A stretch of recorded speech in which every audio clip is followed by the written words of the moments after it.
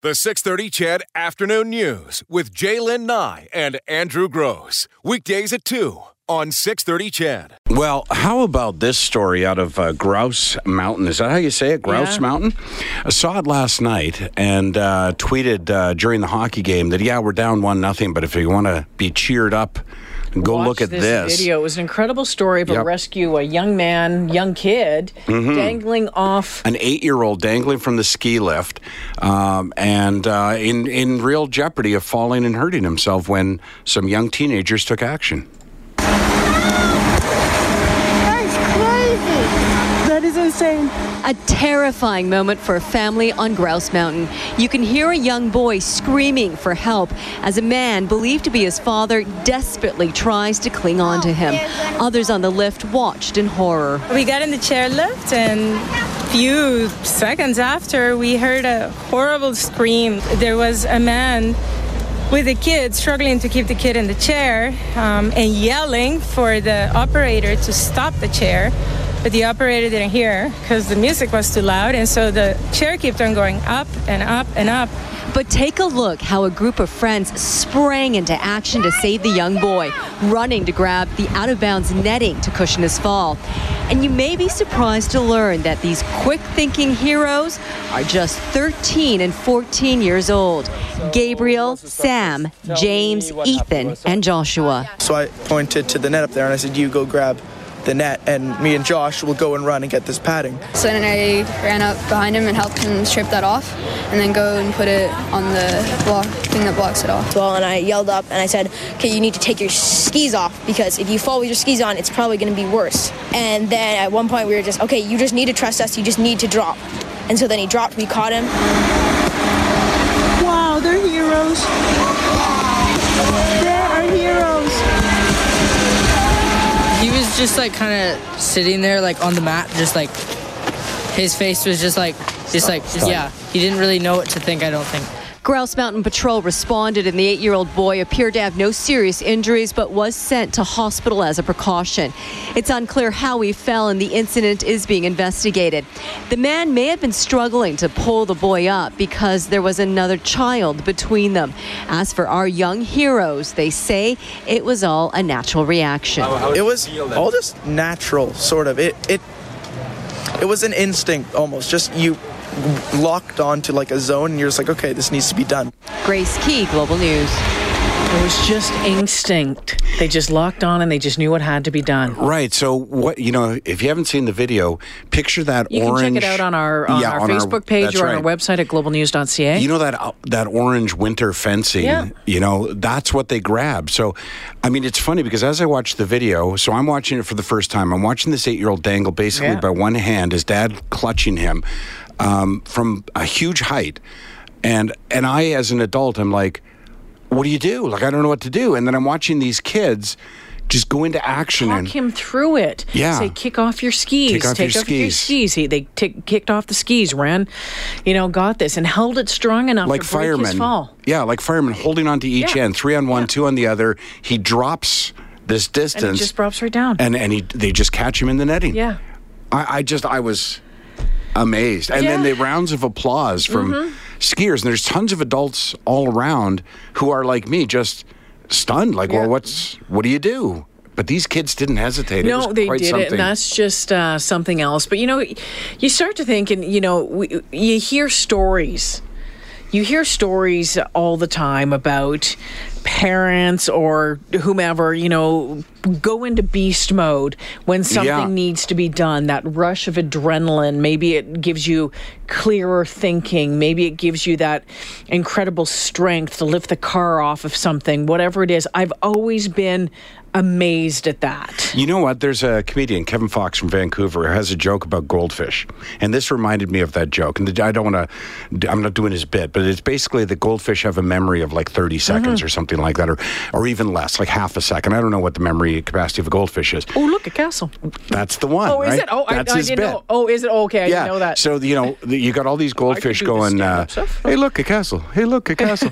Then there's that one goldfish that's a little brighter than the others. Maybe has half a second more of memory capacity. And he goes, hey, look, a castle. wait a minute. Oh, hey, look, a castle. That's what this looked like to me, because first of all, in the story, they say a group of friends, but these were not a group of friends of the 8-year-old. No. This was simply a group of friends. So they were not connected to this 8-year-old. They saw. Now, they did go into action, but there was one of them who, led them into that. Yeah. There was one who said, go do this, go do this. Yeah. That's a born leader right there. I mean, they're all heroes, but that's a born leader right there, because he just went, this is the problem. What needs to be done. This is the solution. This is what you're going to do. I was amazed. And at 12, 13, 14, they're very young kids, just heroes. It gives me faith, honestly. As a 60-year-old, I'm allowed to say this. It gives me faith in the next generation when you see this, because we're quick, get off my yard. Right, we're quick to criticize the youth of the world, but when you see this, you go, okay, we might be okay down the road. Has anyone, had a moment like that?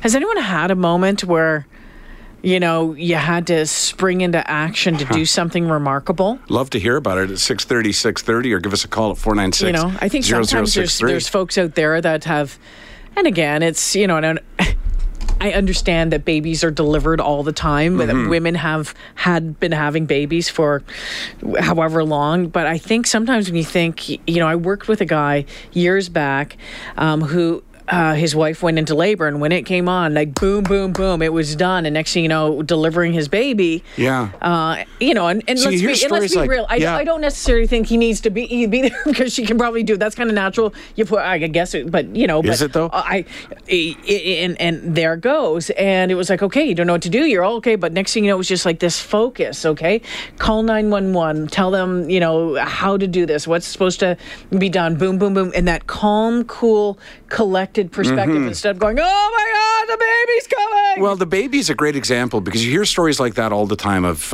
individuals who step up and help deliver a baby. But honestly, and there's little chance of this, were you to go into labor during this show, I honestly don't know what I would do. I would tell you to back away. Get. Yeah. If we're going to move past this and work together, I'm going to need you to go make a call. The same line would be, women have been having babies for years.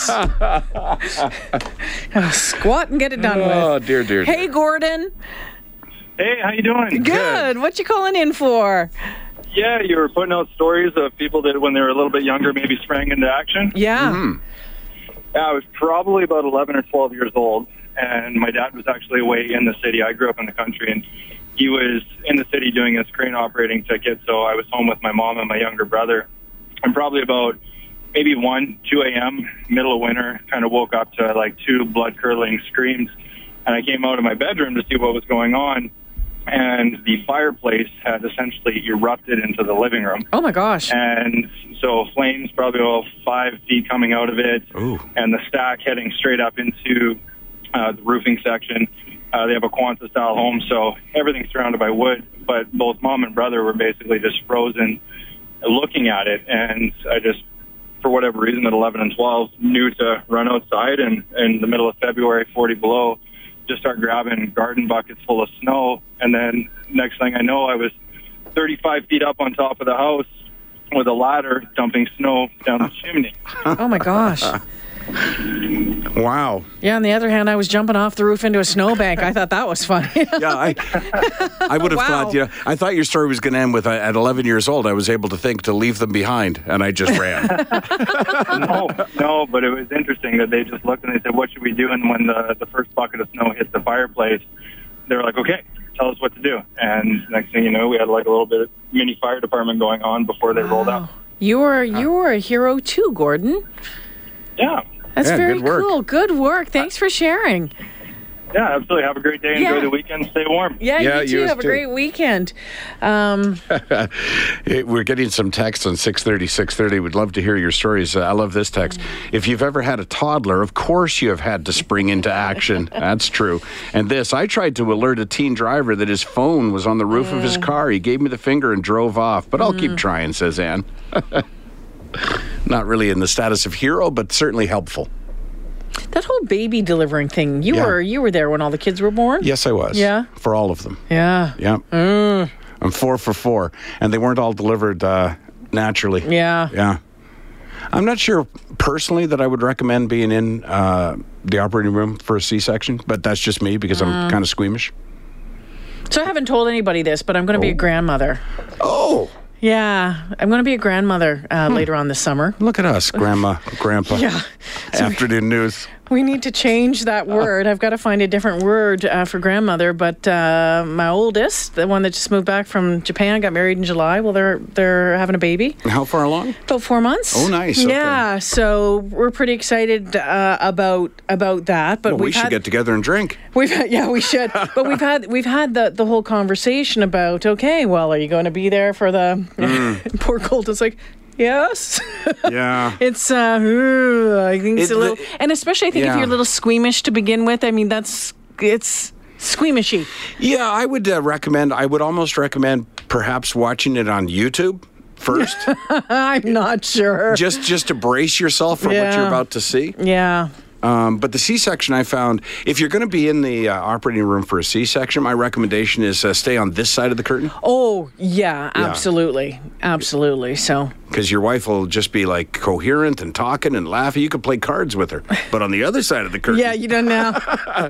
I think probably on both. I think actually if it's a C-section, either way, you might want to stay up by the shoulders. Yeah. And I don't know. I've never had a baby. I've never been in a room with someone. Oh, really? No. Oh. I've never been in a room with someone who's had a baby. No. Do you know, my funniest memory of that was my first wife having... Oh, I've been in a room with someone who's had a baby. I've not been in a room while someone was having a baby. Okay. My first wife, while having our first daughter, was so heavily drugged up. And we had this nurse down in Calgary that was just a real, you know what, Buster. She was just having no sympathy for my wife at all. Suck it up, like that kind of thing. Like she was just not a compassionate nurse, which I found very entertaining. But at one point, my wife was so drugged up, this is my first wife, that in walks this nurse to see how she's doing, but sort of like, all right, how's it going in here? And for whatever reason, Margie, my first wife, goes, there she is, Miss America. Those drugs they give you in the hospital. I know, they're the best, eh? It's like you never know what's coming out of your mouth. Hold the line, Elf. We'll get your phone call after this. Talking about these young teenagers, they're being called heroes for rescuing this young boy who was 8 years old, dangling from the chairlift at Grouse Mountain. They grabbed some snow fencing, told him to kick off his skis, and then held it tight enough so he could fall from the ski lift. Again, the video, if you haven't seen it, check it out on the 630 Ched Facebook page or at 630ched.com. Grouse Mountain has given the 5 kids involved passes for the season, by the way, to Grouse Mountain. Okay, well, it's going to be done, and it should be for the next couple of years. Season. Oh, okay. Yeah. All right, Elf is on the phone. We're talking about your heroic moment. What is it? Hi, Elf. Hi there. First of all, it was good to give to Mazinkowski. It was nice to see you, Alfie. Thank you. Yes. Okay, a few years back, I was coming home in the Boyle Street area where I live. I came across these 2 young fellows who were roughing up a Chinese elder. Now, I don't like bullying, and I have to step up. And so I did. And I said, what are you guys doing? It's none of your business, old man. Oh, okay, no, this is my neighborhood. You guys leave them alone. And, what are you going to do? Well, okay, 911. And the one young fellow was, what? You're going to give me your phone. He wants me to give him my phone? No. So he got a knife out. He's trying to cut me with the knife. And the old guy, I'm trying to help the old guy, but the young fellow is digging in my pocket to get my phone out of there, got my phone, ran off down the street, so I lost my phone. But the main thing was I don't like to see them bullying old guys. And the old guy was grateful that I came by because I think they were really going to hurt him bad. So they took off and the guy was okay? The old guy? Oh, well, good job. I mean, again, it's one of those moments of taking, okay, am I going to stand up here and do something? And you have to worry about your own safety. Yes. An hour later, I got my phone back because the one young fellow circled back and the police tracked him down, and so oriented them. And the old guy was okay, and that was my one moment. But like I said, I don't like bullying. I won't just stand by and let it happen. Good job, right, Al. nice job. Thank you for calling. Yes. Take it easy. A couple of texts coming in at 6:30. Some good ones. It's funny that this is today's topic. The other day, I recognized a guy. I could not place from where. Then I asked him if we knew each other, and he said, I seemed familiar too, but not sure either. Then it came to me. I used to have a house with an indoor pool. I was having a party, and this was the guy who had had too many drinks and wasn't a great swimmer. And I had seen him floating in the pool and pulled him out of the pool, did CPR. He was revived, and some girls helped him and got him to the hospital. I had completely forgot about it till I saw his face. He gave me a big hug and said, thanks. He's a teacher now. Another pool story. This is Phil from Grand Prairie. He says, I walked into a pool party attended by several couples with their kids. As I walked in, I noticed one child at the bottom of the pool was not moving a lot. I immediately got into the pool, pulled the little girl out. She definitely was in some distress. Nothing as dramatic as needing CPR, but a much more tragic narrative was averted.